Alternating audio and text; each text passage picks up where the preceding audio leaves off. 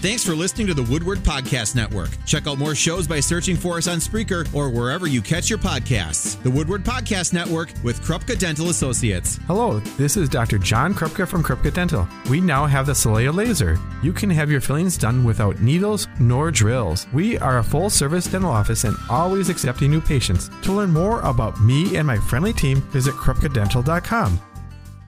This is Pat Reeve from Driven TV. You're listening to Living the Outdoors with Mark Druick. You're on The Score.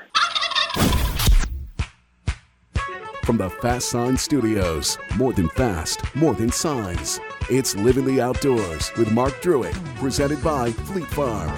Be part of the show by calling 281-1570 or 866-653-1570. Now, here's your host, Mark Druick.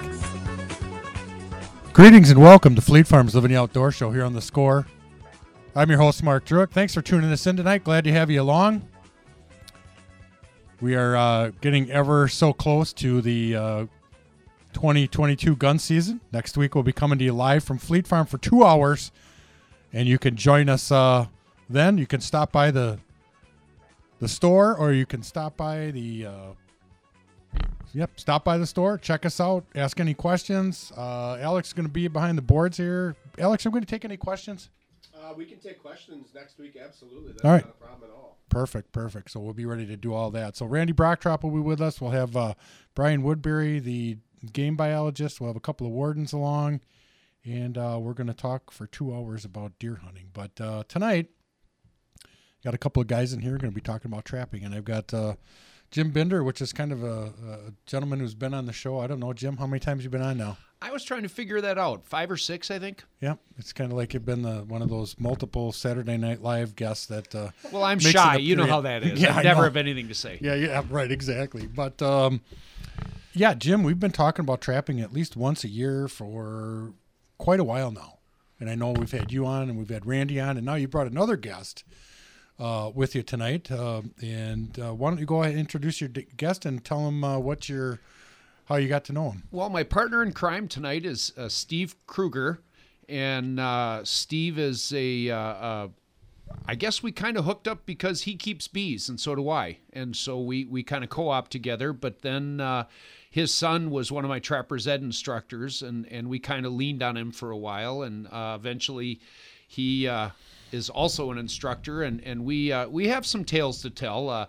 Kind of like John Hedke, Steve seems to be there when I do something stupid, fall through the ice, or That's a lot, by the way. Boom! He's cracking on you already. Yeah.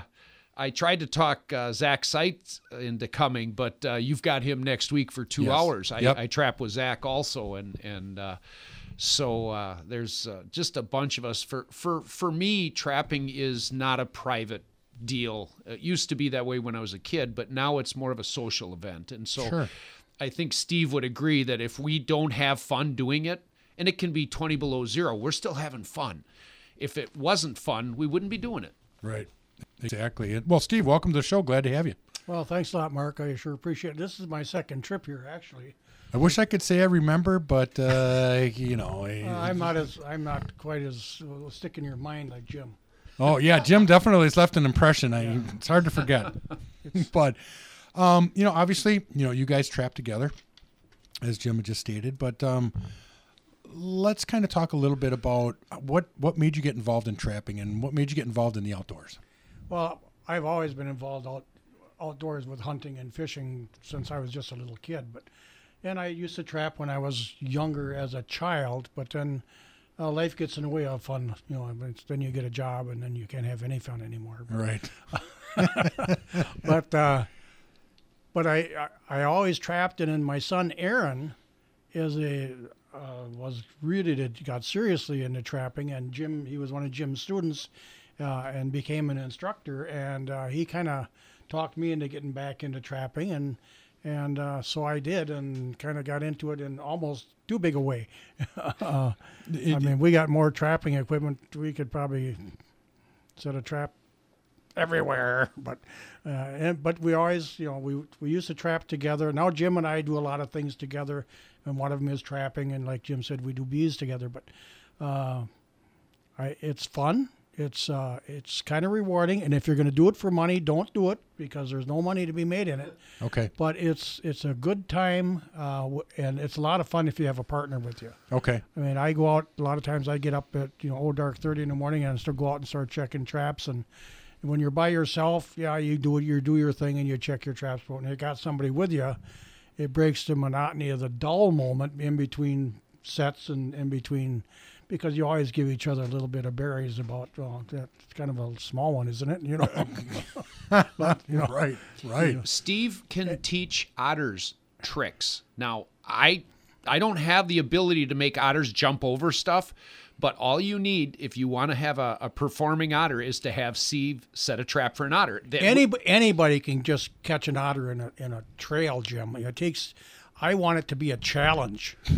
3 years now, I can't catch an otter. But Mark, I knew there was an underlying something here. I got the most beautiful trails and slides right on the Wolf River, and do you think I can catch that darn otter? Nope. He does have a story to tell. I'll give the preface. When you pull an otter in the boat, that's a beaver. I'm sorry, a beaver. When you pull a beaver in the boat, especially a beaver that weighs almost as much as you do, kind of get a little bit away from the edge. Otherwise, a lot of river comes in with that beaver. Steve, you're on. It's not good. It's not. It was like the 9th of December about 3 or 4 years ago. Cold.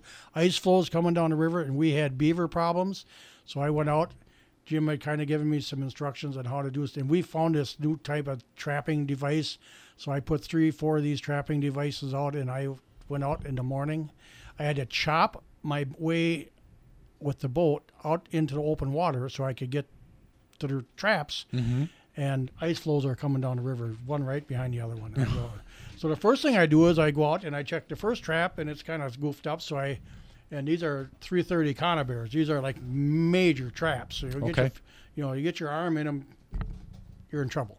So the first thing that happens is I get my finger in the spring trap. So now I'm struggling to get my finger out of it. Now I got a sore finger. And I'm in a little boat. I got a little flat bottom boat that's about 30 inches wide and 12, 14 feet long. And I got a 6-horse Johnson motor on it. And now I go down and I drove right by one trap. No beaver in it. I look up ahead of me, and the other one is the float is floating funny. I said, "Gonna be a beaver in that one."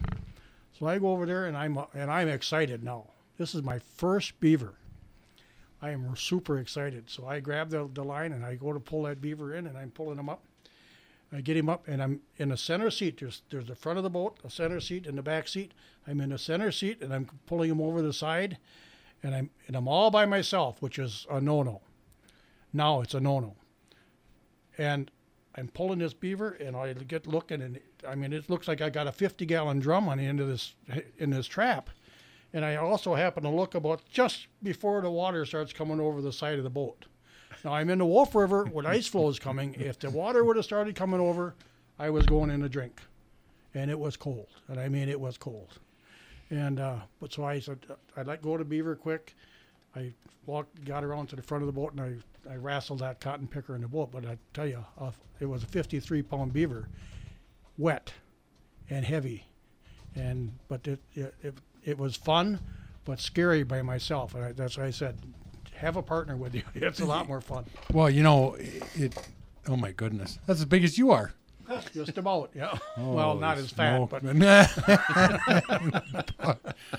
I think when you mentioned it's fun to have a buddy, and I think that applies to so many things in the outdoors. Obviously, bow hunting doesn't qualify for that. You really don't, unless you're, mentoring somebody or something like that, and you're in a blind or whatever. But, trapping, duck hunting, grouse hunting, even, gun hunting, you can somewhat do that with a partner if you want to. But, absolutely. When you take a look at that from so many different aspects, and just mentioning the story that you just told us, safety. Yeah. Especially when you get, none of us are kids anymore, and doing this stuff that we think we could have, could have done 20 years ago doesn't come so easy, and if you get injured or something like that, there's always that to consider. And I talk about it all the time on the show is that, when you get a little bit older, you should never stop ever doing these things, but you walk a little differently. You're not going in places that maybe you shouldn't go, getting stuck in the mud with waders on where you shouldn't be. And, all of these things that, when you're younger, that's fine because you can physically deal with it. But, some of that stuff can be physically they can deal with it. A lot of us are no longer in prime condition. Mm-hmm. And can be a struggle to get out of you talked about being stuck in the mud with waders on. I have a Super Black Eagle. I've had to use my Super Black Eagle as a brace in the marsh to get myself out because I couldn't lift my legs out of the mud. Years ago, that wouldn't have slowed me down, but No, it's like a big suction cup. Those inflatable, like I have a Mustang. I know you know what a Mustang is. I think Steve does too. When I'm out on Winnebago or Poygan or even just trapping, that is on underneath. You don't even know I have it. Mm-hmm. And I have one that's got the lanyard and the pill. Yep. Oh, okay. So even if I would be unconscious, as soon as it gets wet, it inflates. And I forget I have it on half the time. Yeah. It's I have ice picks that I should wear more than I do. When I'm spearing, I have them, but I should have them when I'm trapping also because there's more than once where I've had to claw my way out of a pond after breaking through and, the shore is icy. So you guys are right. I'm the young one in the room, I think. But boy, 60 hit and it gets tough. It definitely does. And I don't go anywhere near water without that inflatable on. It's even in front of my house. If I'm out retrieving a bird, it goes on. Mm-hmm. You don't know. No, you have it on. They're so lightweight, but that's why they're called accidents because you didn't plan on it. Yeah, so. Not on purposes. No, but when you're an outdoor person, you're always adding a little bit more risk to your activities. Tripping on a piece of barbed wire, falling through the ice. I mean, we could talk about how many things can happen here for an hour. But it's always you plan a little bit more, you strategize a little bit more, you prepare for your conditions. Obviously now with duck season starting to get a little bit colder, some of the good hunting is going to start coming up now. I mean, it's been 70 degrees and birds are just starting to move now, so that water gets cold real quick. Yeah. So, being prepared for all of that is extremely important. And when we talk about trapping, let me ask you guys this. I have never done it. I know Jim was, after me for a long time to come and take the class. And, now that I'm retired, that might be something I want to do just to do it, just to be a part of it, try it once, kind of like I want to shoot a bear. I don't need to shoot one every year, but I'd like to go out and try it, see what it's like, experience it.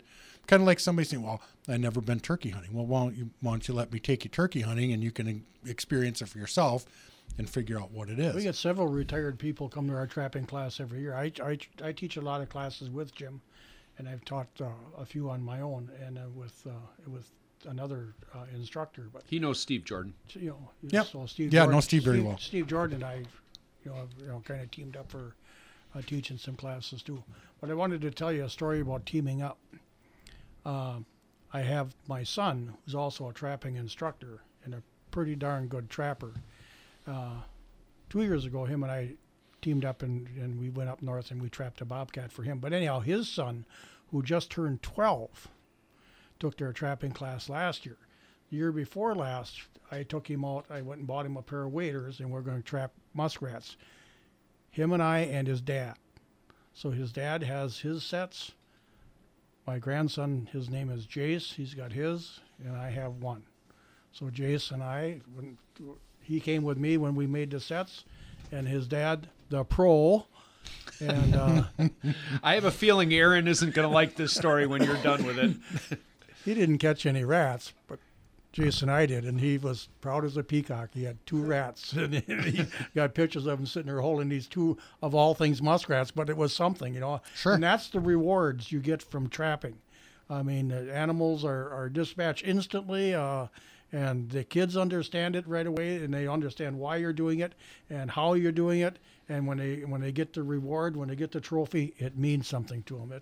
It's just a lot of fun. Yeah, it's just that everybody, there's the there's the grail at the end, but there's always the quest and what it takes you to get to that point. And it's the journey. Yeah, the journey. Yeah, the quest of where it takes you to get to whatever your grail is, whether it's a big buck or a big turkey or whatever it is. But when you talk about trapping now, as opposed to, do you see more of an influx of people wanting to get involved with it? Do you think it's starting to gain popularity, or where do you see trapping at now? It's definitely on the incline. It was stagnant for about 2 years because of COVID.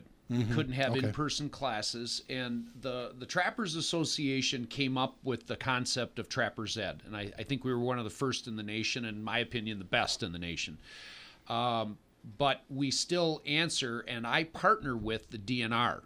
I'm the Trappers Association statewide coordinator, and then Aaron Kiso-Webb is the DNR. And so as such, some of their rules, such as no gatherings during COVID, before we got a handle on it. Right. So yeah, there was a lot of people that took it online and correspondence. Now, since that time, I've had every single class I've held has been full to the gills. Okay. Some of it has been people that took it online, and Mark, you can tell someone how to clean a deer, but that person isn't going to go out in the woods, kill a deer, and do a good job of cleaning it. Right. Same as trapping. You can learn it online, but if you really want to be proficient, you really ought to have I call it a butt in the chair class. Mm-hmm. Okay. And so people are taking classes that during COVID took it online and are now taking it a second time so they can set traps and skin animals and go out and experience all this until you snap your fingers a couple times or get your boot stuck in the mud. Jim and one of our other partners have made some tremendous films that you can look at it online, and you can almost take that whole class, with Jim online. But until you get out there and work with us and digging holes and setting traps, bedding traps, wading in the water, looking at water sets, understand the terminology and what it really looks like when you do it. The online stuff is great, but even if you took it online, for what it costs to take an in-person class, $12. Yeah, and the thing is, you get your hands on stuff. Right. I mean, those of us we skin for 4 hours. I have a pile of stuff that I save. So if you want to skin a raccoon or a muskrat or a mink, I've got them there. And I have a ton of instructors that show up on Saturday morning to help skin. That's the hard part. And even if you know how to skin those animals, when you catch your first bobcat, my phone is ringing at 5 o'clock in the morning, and it happens not every day, but 2-3 times a week. I get a call. Jim, I got my first otter. Jim, I got my first fisher, my first bobcat. Those seem to be the 3 that I get called for the most. Can you? Of course. Come on over. I drink black coffee. I expect a cup because I'm coming out and, right. But, yeah, it's like Steve says, it is not the same. And we have a great correspondence course. Mike Widener runs that program and the online, and he does. If it wasn't for him during COVID, we wouldn't have stayed afloat. Mike he was phenomenal. And on that note, the people that I get to work with, I'm the coordinator, so I get patted on the back, but I have instructors that don't know how to say no. And we don't get paid anything. We're volunteer for everything. And so if I put it out there, I have a Google group for the Trappers Education Program. I send it out there, search and rescue. I don't know if it's a police faction or whatever, got a hold of me and said, hey, we want somebody to come down and teach us how to get our dogs out of a trap if they get caught, if we're trailing somebody or whatever. Mm-hmm. I put it out there. I had 16 responses within 2 hours of people saying where and when. Really? Okay, and these are volunteers. They don't get mileage. They don't get anything. And the irony of it all is people applied for and got bobcat tags, fisher tags, and otter. Well, otter, everybody gets tags now. But all of a sudden now they're thinking of it, and the number one complaint I have is there's no Trappers Ed classes in the month of November, very few in December. I teach one in January, but it's the only one I know about. Well, why do you suppose that is? Might be trapping. Yeah, right. Yeah, they're volunteers. So, for the people to wait until the last minute, you know how your poor planning doesn't constitute an emergency on my part kind of thing. Sure. So I do my best to explain, hey, these are volunteers. They're not getting paid, and they are the salt of the earth. When I was a kid and I grew up, the trappers were the sneak around and not let anybody know where they were trapping or how they were trapping or how they caught stuff. And you probably remember those days. So-and-so's a trapper, and you ask him about it, he wouldn't tell you anything. Right. That's changing. And these men and women that I work with are just, they'd give you the shirt off their back.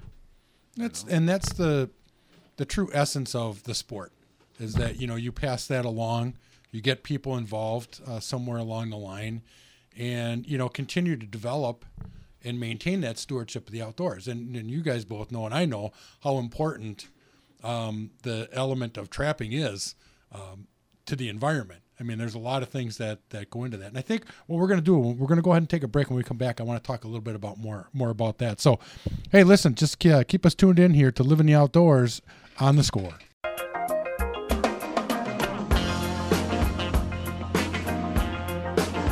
Welcome back to Fleet Farm's Living the Outdoors show here on The Score. I'm your host, Mark Druick. Glad to have you along with us tonight.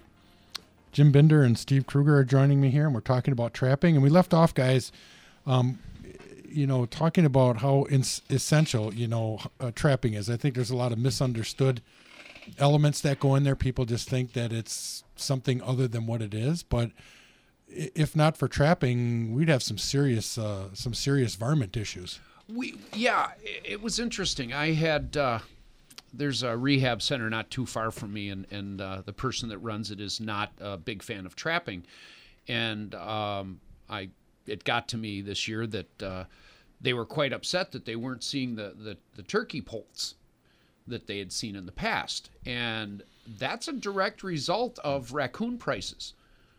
Plain and simple, we are overrun with raccoons right now. There is no value in a raccoon. Very little. Maybe end of November, the big coon. I heard Grunwald fur buyers are suggesting that some of the 3 and 4X might bring a little bit of money. But the fact is, all of those raccoons, skunks, possums predate ground nesting birds. And as such, we have removed the apex predators. Now, we could argue that there's too many wolves. We're not going to go down that road. Mountain lions, there's that many mountain lions. Bobcats are starting to come back. I think there's a fair population of them. But the apex predators, the things that would prey on the raccoons, just really simply don't exist. And so when you talk about the carrying capacity of, let me give you a couple terms. The birth rate, natality, and the death rate, mortality. It sort of defines the population. Well, the carrying capacity of a piece of land is how many animals can live on it year round. And you always have animals coming in, animals going out. You have animals dying by disease, by accident, hunters getting hit by cars, things like that. Well, if you've got this piece of land that can support, say, 20 raccoons, well, February rolls around, mommy and daddy raccoon have that little raccoon hug, and then come around April, guess what? We've got more raccoons. Well, we're exceeding the carrying capacity. The number of raccoons above the carrying capacity for that land is the harvestable surplus. As responsible trappers, that's what we try to take from a piece of property. We don't want to take every single raccoon. Right.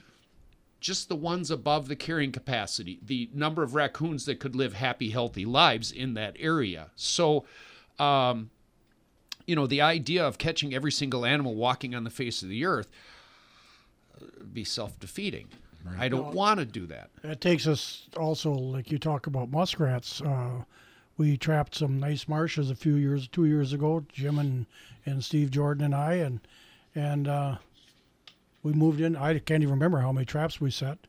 The first day we got several rats. Second day we got several rats. Third day we got fewer rats. Fourth day we got only a few rats, and we pulled out because we don't want to take them all. We want to leave some rats there. So. Sure. Yeah. That's this. You want it. It's not unlike any management tool. Deer hunting. It is a management tool. It is. You have to have the like you said, the land can only support X amount of animals. Right. You know? And like you said, there's possums, there's skunks, and there's raccoons, and they're all egg eaters. They're nest robbers. Yes, they are. And you hear it across the country about, the decrease in the turkey population. And when you mentioned that, I don't know why they're not even beginning to look at that. Or if they are, why are they not looking at it a little more intensely as it's there's just, when you see pictures of guys posting up on social media with 20 raccoons at a bait site. Okay. Mm-hmm. Okay. 20 raccoons. That's a lot of raccoons in one, and they didn't travel for miles to get there, I'm sure. So, right. You take that in, a 40 acres and then 80 acres and 120 acres, drive from here on Highway 45 all the way up through Marion, through Clintonville, New London, and count how many ditch tigers are laying on the road. And that's a direct reflection of fur prices. Mm-hmm. And the fact we lost one of the biggest fur buyers, NAFA, which used to be Hudson Bay, doesn't exist anymore. Some of the import-export issues that are going on with some of the countries that used to be the big buyers. But the fact that raccoon prices are down, you can tell that just by the number of dead raccoons on the side of the road. Mm-hmm. Because if they were worth something, people would hit one and then somebody would stop and pick it up. Okay? Especially those big ones. Yeah, exactly. So muskrats were the same way a few years ago. I mean, when muskrats were worth some money, somebody would hit one. It wouldn't lay on the road for an hour, and somebody'd have it. Yeah. Right. Yeah, exactly. Right. So it's, it's mind-boggling to me that that's something they are not taking steps to do something. Well, and we're starting to see we used to call them the oats and goats crowd. I don't know what you would call it. The people that tend to want to forage and mm-hmm. eat more natural stuff and be more environmentally friendly. And we're starting to see them realize that this is a renewable resource. And so as such, instead of saying trapping is bad, they're saying trapping is a way for me to get fur to wear, meat to eat, manage my property, and things like that. And that's been a big swing in the last 10 years.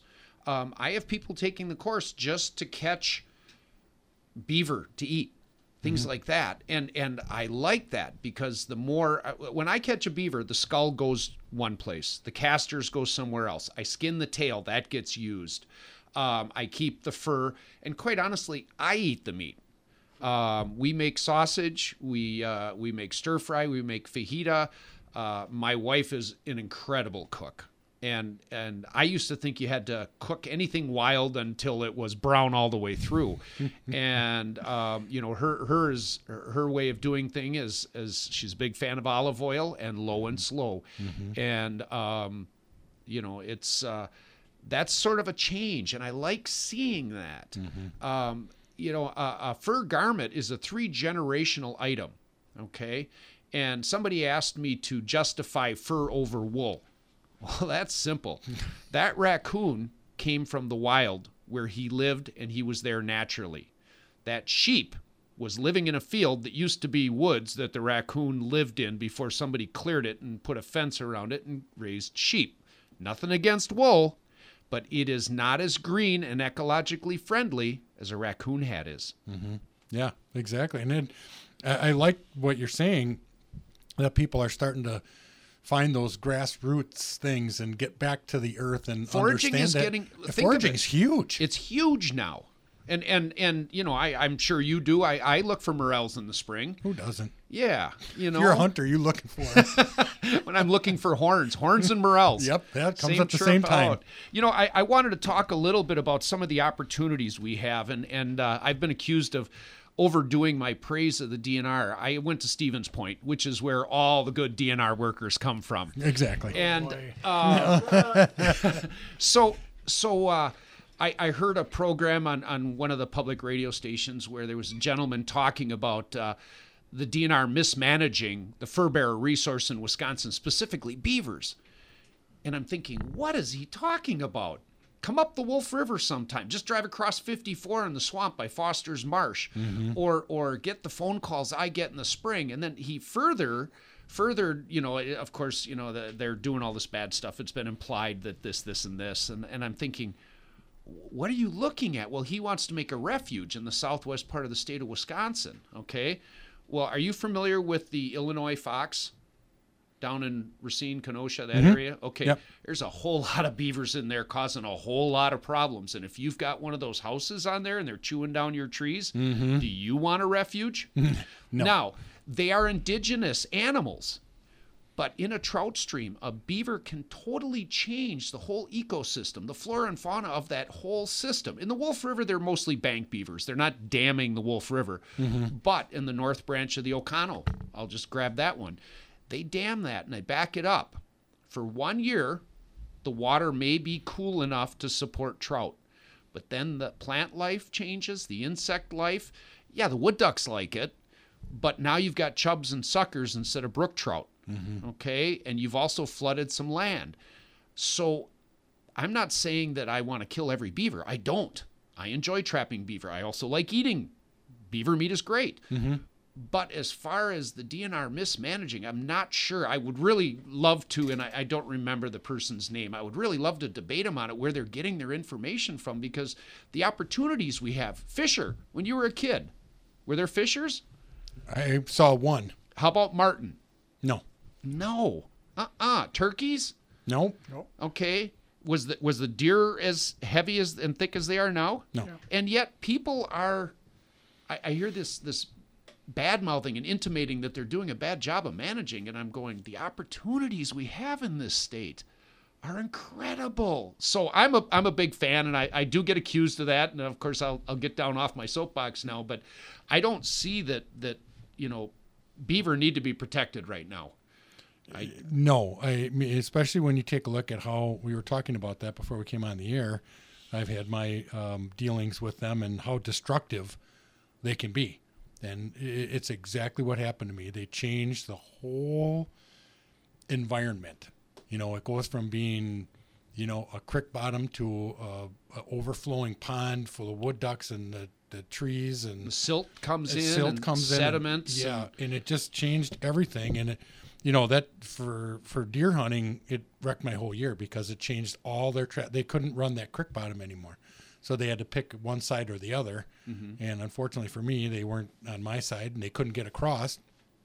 But, when you talk about that, and I think sometimes people just need to fully understand, they look at it from their perspective of, well, we want to save this, we want to do that, we want to preserve this, we want to preserve that. But, again, then there becomes this unbalance of too many things. And we're the cause. We are, yeah, Don't get me wrong. We are the cause. We removed the apex. Right. And there's a lot of animals out there that would eat beaver meat. Are we up? Yeah, in a minute. That would eat beaver meat if we had a more sustainable population of them. But we don't. So now it falls on us. Right. Okay. I would rather have a cool, clean running stream, with a gravelly bottom, than a silted in muck pond with, bog weeds. Yeah, full of bugs and stuff that's really not the way it's intended to be, because we all know how they operate. They have to chew, and they chew a lot of stuff. And they need to be underwater in the winter, so that's why they build the dam to back up the water, so then they can cut down trees and make a food supply in a house, either in a bank or in a hut. And talk about manipulating your environment. They're the kings. Yeah, they're destructive, to say the least. All right, well, listen, we're going to go ahead and take a break. When we come back, we'll have more of Fleet Farm's Living the Outdoor Show right here on The Score.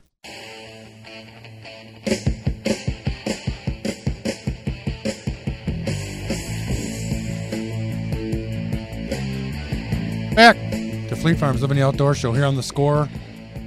I'm your host, Mark Druick. Hey, if you want to chime in, it's 281-1570 or 866-653-1570. We'd love to hear from you. You can also email me at livingtheoutdoorswi@gmail.com. And I'd love to hear from you. I appreciate all the kind words and the comments, and I also appreciate the opportunity to make connections with people to get involved in the outdoors. You can also follow me on Instagram. It's Outdoors Living The.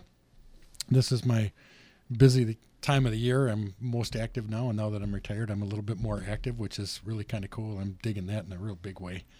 But Jim Binder and Steve Kruger are joining me here tonight. We're talking about trapping, and we're kind of talking during the break about how important it is and what a great management tool it is, because we all of us have been aware of some situation at some point in time in the outdoor world where you get a disease outbreak and now poof, population's just decimated. Or you've got a protected endangered species like the black-footed ferret. Right.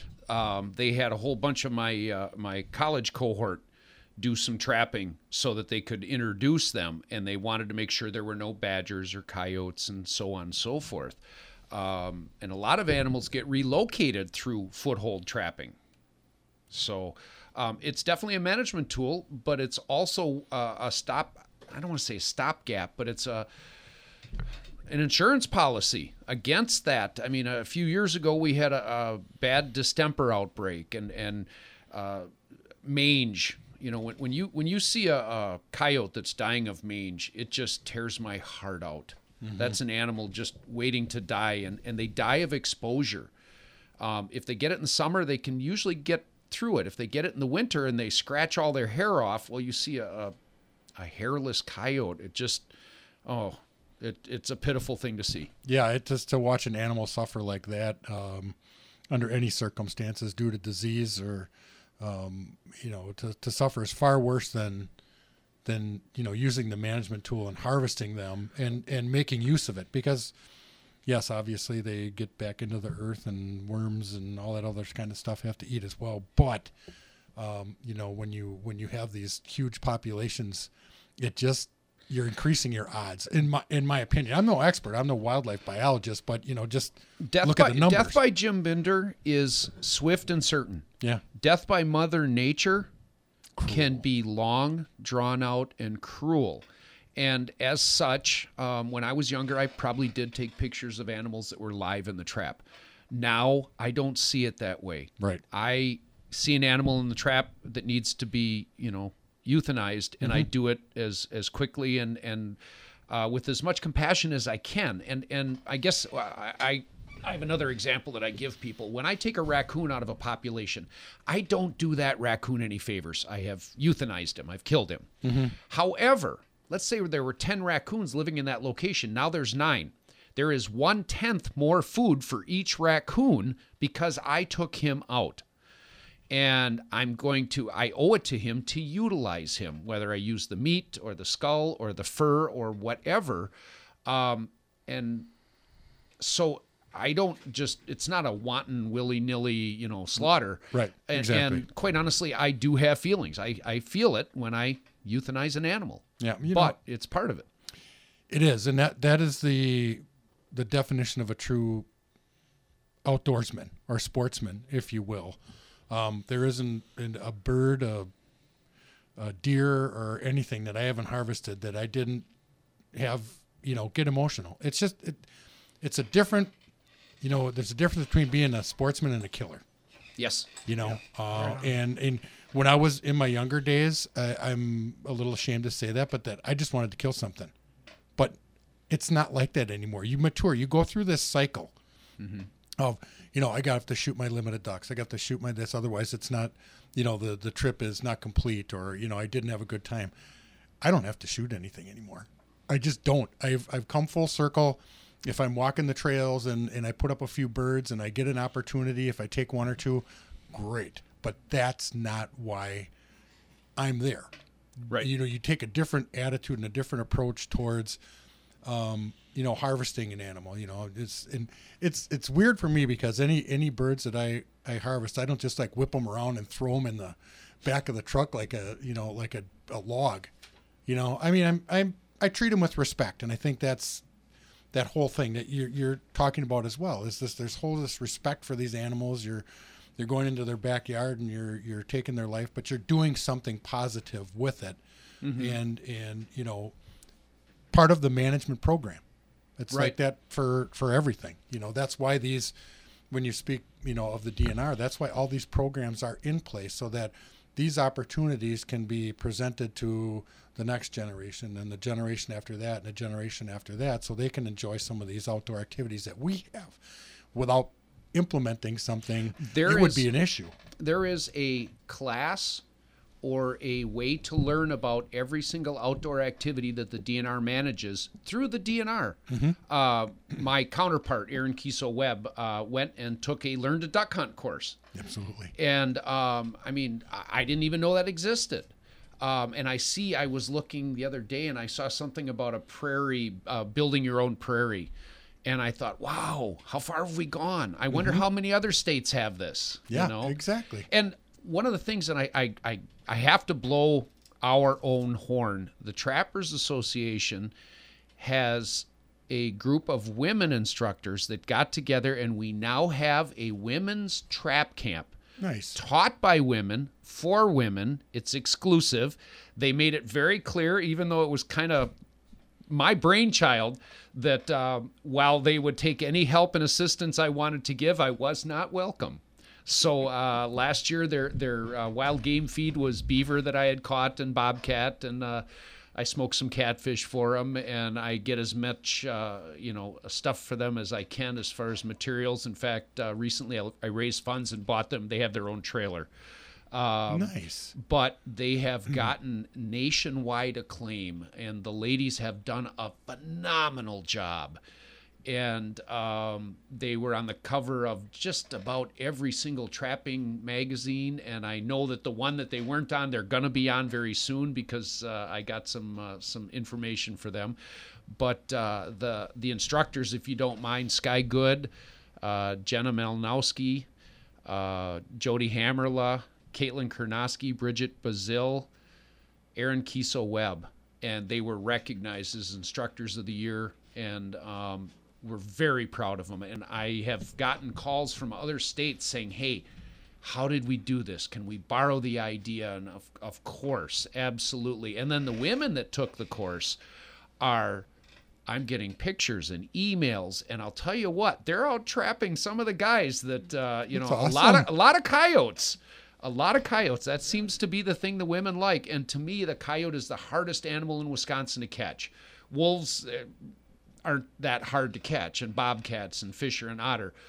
But coyotes, if you start catching coyotes, you're accomplished. And these women have been sending me pictures, and I feel like a proud father, Well, and that's so cool, because that's getting more people involved.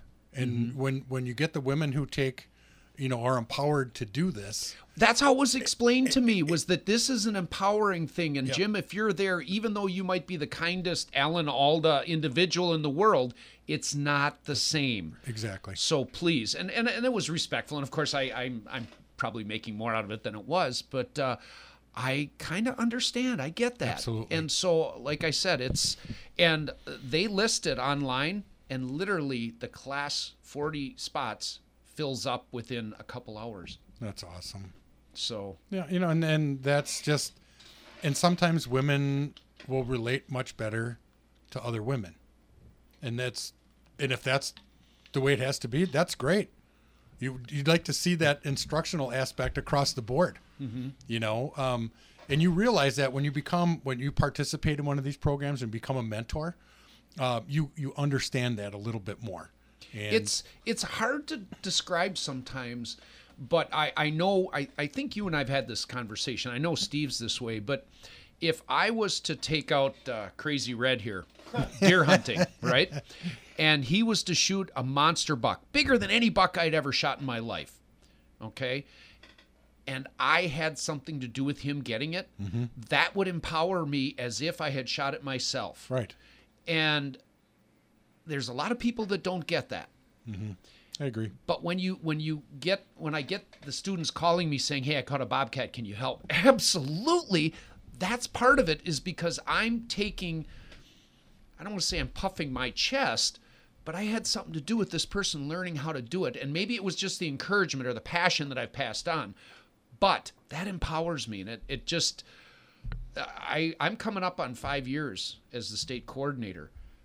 It went by like a snap of my fingers. And, I do have to fight battles once in a while, and I do step on toes because of my personality. But, Jim, you're exactly right. And we say this, I close my show every week with the power that we have to impact people's lives through the outdoors is so much more powerful than we understand. Right. Because you're taking your knowledge and experience and you're passing that along. I loved when I was doing the Learn About Turkey Hunt program. I would be the first one to say, I'll take the ladies. Oh, absolutely. They they listen better than the guys. They listen better. They're attentive, and there's no testosterone issues. Oh yeah, I know. I absolutely loved it, and I think that's what's. I'm starting to see that more and more in the outdoors that the women getting involved and being these huge influences in the outdoors is just it's spreading. I would like to see it go a lot farther, because that's just more people we have in our army of conservationists, to keep us going. You talk about women in the outdoors. I've been trapping with Jim for several years now, and I've yet to see Jim clean a skunk.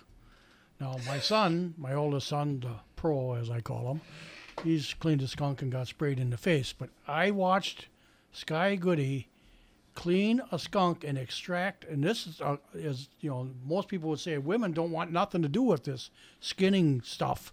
Well, she not only skinned the skunk, but she extracted the essence out of the scent from the skunk's glands. I mean, this you go. This is stuff that if you want to learn how to do this stuff, that lady is phenomenal. I mean, she is, and she's a good sport. We if she was in here talking, and I would have asked her to come instead of Steve, because she's way prettier than he is.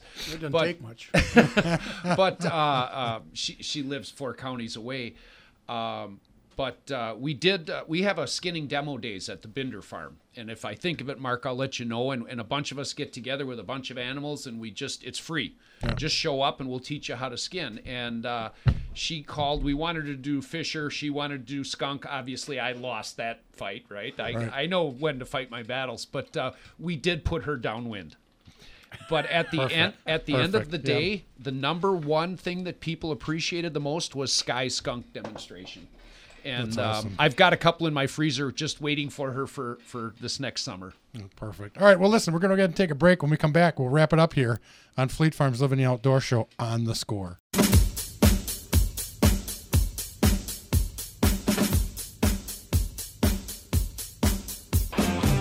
All right, welcome back to Fleet Farm's Living the Outdoor Show here on The Score. I'm your host, Mark Druick. Got a couple minutes left here. Jim Binder and Steve Kruger are joining me. We've been talking about trapping. You can always go back and listen to the podcast. If you missed any of these, you can go on to thescorewi.com. You can pick those up there. And it's also on iTunes. You can go onto that and download it, and you can pick up all kinds of fun stuff from the past. But, Steve, we're going to kind of close it out a little bit, talking about obviously the class and what it takes and how do you get involved. So maybe you can share that with the listeners, please. Well, the classes themselves the instructors are typically very very knowledgeable, and we all do a lot of hands-on. But if you want to have a class, or you want to find out how to get a class set up, all you really if you go to the back of your trapping regulations book, and if you don't have one, just go online or go to the local sporting goods store and pick one up. Jim's name, number, birth date, driver's license number, credit card number, everything's in the back of the trapping regulations. And if you contact Jim, he'll set you up with an instructor somewhere close by. We have had high schools will call us they have a class. Typically, it's an agricultural class. They want to have trapping as part of that curriculum. We go to high schools. We'll just go to your clubhouse if you have, but you have to have enough attendees for us to drive any distance, to come. Jim and I went down to Fort McCoy one year, taught a whole bunch of, in fact, some of the guys, there was a federal game warden there, taught these guys about trapping, because the guys on the military bases wanted to know trapping. Sure. Because of the varmints. They have, they're varmints, and that's what they really are. We get a lot of calls on Nutz's trapping, but if you want a class, get a hold of Jim. Just about any instructor is happy to help you and get you set up and ready to rock and roll and put a class together. How long and does the class take? All the information is supplied by us also. Okay. A class, we can do a class in a day, or we can, if we really have a lot of fun with it, we can make it last 2.5 days. Okay. Generally, the minimum is 12 hours, and I don't know if it's statutory, but I think we set it as we set it as 12 hours. 16 is about what the average is. So a Friday night, we try to get the classroom out of the way. Saturday is the hands-on. Sunday's the wrap-up. Very interesting, and you know, I wish we had more time to get into all the different, you know, types of traps and stuff. But that's why we're encouraging people to take the course. You want to find out more. And there is, if they go on the Wisconsin Trappers Association YouTube page, there are, I'm going to say 35 YouTube videos. I made a lot of them. I have a friend, Bob McMillan, who donated the time, but they're there. Go and watch them, Steve. Okay. The importance of a class is, keep in mind, trapping is the most regulated outdoor sport there is in the state of Wisconsin, with all the trap types and dates and seasons. All right, good to know, gentlemen. Thank you both for taking Mark, the time to join us. Thank you for having us. Yeah, absolutely. It's always fun, isn't it? It is. All right, everybody. Thanks for taking the time to tune us in here on Fleet Farm's Living the Outdoors show. And remember, if you ever have the opportunity to impact somebody's life through the outdoors, take advantage of it.